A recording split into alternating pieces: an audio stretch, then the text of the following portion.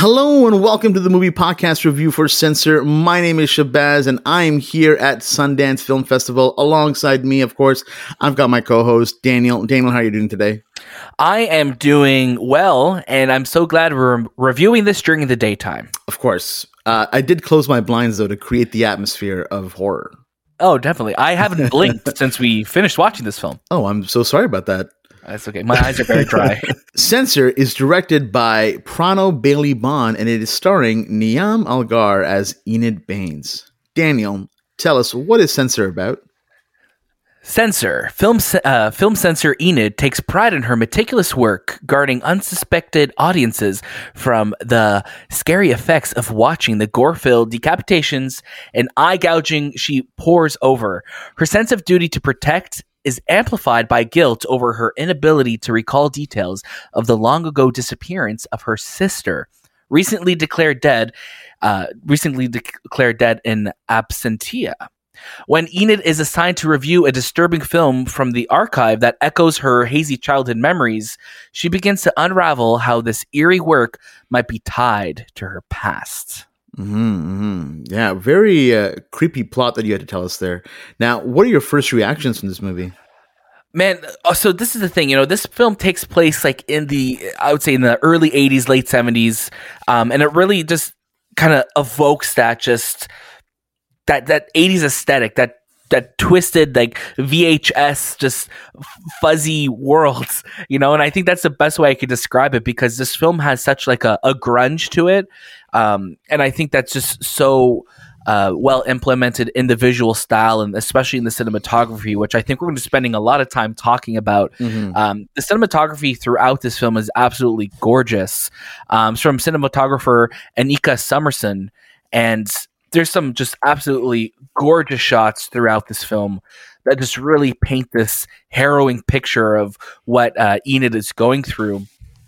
And what I think this film does so well is that just mentally it messes with you, using its format of films and her reviewing films, but also you're not sure if these films are the films she's watching, or these films that are memories, or these films that are just kind of she's living in the moment. So this film does such a good job of like making you think about, okay, is this really happening, or is this in her mind? And it was affecting me too, especially the way it uses the letterbox, kind of the aspect ratio shifting throughout. It really was messing with me, and I really dug this movie. I've been thinking about it a lot today. Unfortunately, how about you? Yeah, unfortunately, I've been thinking about it a lot too. But I mean that with like the highest praise, because this film was very, very creepy. But what I love is the subject matter that it's tackling. The films that the movie that Enid is not reviewing per se, but actually giving these certifications out to. These are some really B horror movies. I'm talking about like Cannibal Corpse 1, like Cheerleader Massacre 2, like films like this where there's super B horror, pure gore fests.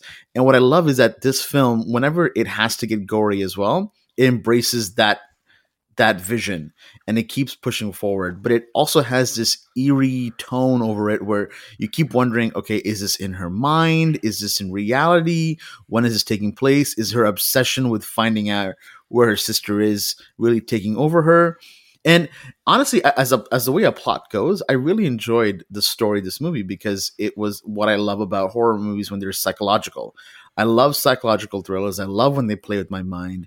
And this movie did such a great job of that. And I think the performance by Niamh Algar is also so fantastic, because she really sells it to you. And this movie isn't very long. I think it's like 83 minutes long. So it doesn't have much of a stay, but the impact that it leaves is well enough.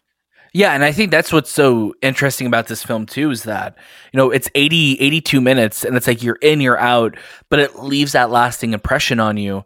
And again, I think, what you said about Niamh is just she carries this movie, and you just see this, that how broken she is inside over the loss of her sister, and how she's trying so hard to repair that part of her life, that she's trying to find her sister in every aspect of her life.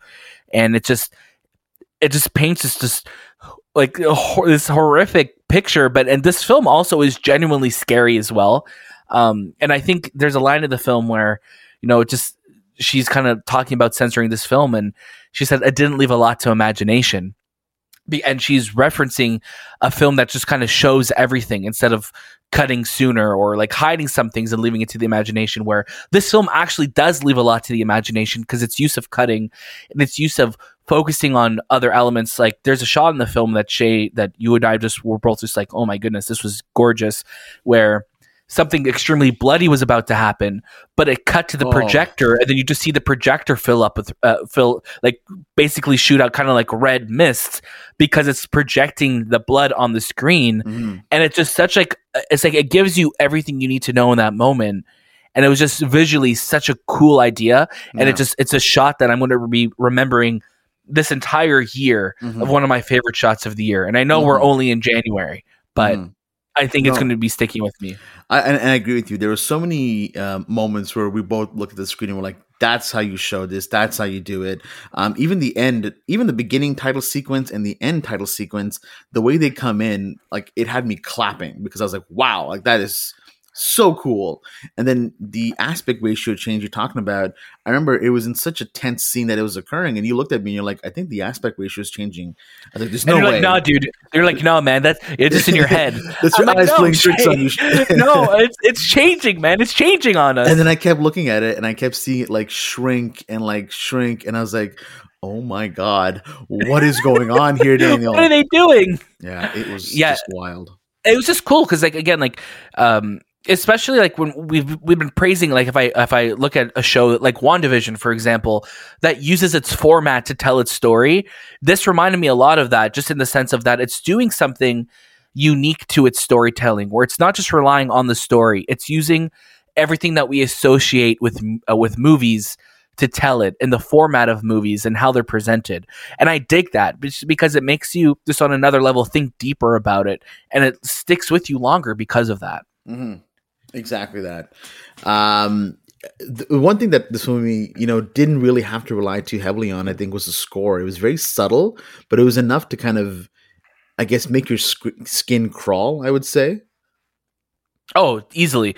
Yeah, it's super unsettling. And I think, of course, just using that 80s aesthetic, it gives it that extra layer of spookiness. When it kind of starts with like the VHS tape going in, and like you already know, you're like, oh man, like this is going to scare me, isn't it? Yeah. And it really did. This movie doesn't rely luckily on jump scares too much. There are a few here and there, but it's earned ones too. Some very earned ones. Yeah, nothing was cheap. Yeah, like we kept saying, like, oh my God, there's going to be a jump scare right here, and lo and behold, there was. But I think what I loved most about this film is the ending, and I don't want to spoil it, obviously, but when that moment in the end is occurring, it made me feel sick, I think. And sick is the best way I can describe it, because I'm sure that's the emotion the director was trying to invoke. And I think, wow, like hats off to you, because you really stuck it to me there. You really made me go, I'm so uncomfortable right now. And it was so well done, in my opinion. Shay, where do you think this film is going to end up? We were kind of talking about Coda yesterday. Yeah. Where's Coda going to end up? Where is Censor going to end up? Where do I see it going in terms of streaming? You know what? It's funny. I almost cannot see a streaming service pick this movie up. But even though I'd want to, but if it were to end up on a streaming service, I can almost see Netflix pick it up, just because it has that kind of foreign vibe to it. And Netflix really does like their horror movies, especially the more foreign, the better. Because this one obviously has more of that British feel. I'm not too sure if it'll end up on there, but I truly hope it does. I could almost see it going the route of like being picked up by like A24, and it going like to theaters. I think going to theater route. Like I could see that. I could see that working too. Yeah, this film has just been like, it's been stuck with me, Shay. It's been in my brain, and I think this film did such a good job of doing that, because I just feel like it's in my head now, man. Yeah, no, it definitely is, and I don't know if I like that. So what would you give your review of this then, Shay?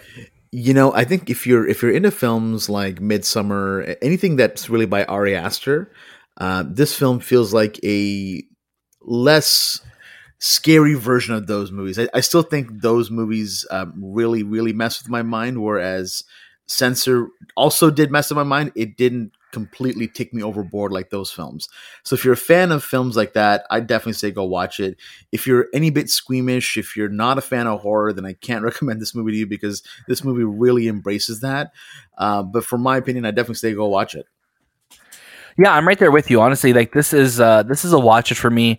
Again, we're not typically the horror movie connoisseurs, but I think there's enough of like the psychological thriller element to it that will get you invested and interested. And this is one that I'm excited to see people kind of break down and analyze and dissect over the next year. So hopefully, again, it gets a quick release to the public because this was dope. This again, we're 2 for 2 so far at Sundance. Yes, we are.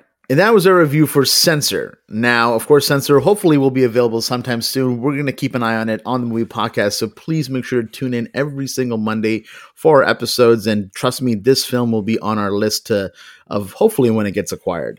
We're also on a mission right now to get 200 5-star ratings on Apple Podcasts. So if you don't mind, you want to leave us a review, or you want to leave us 5 stars, that'd be great. It really helps us out. We want to get accredited on Rotten Tomatoes, so anything you do helps along the way.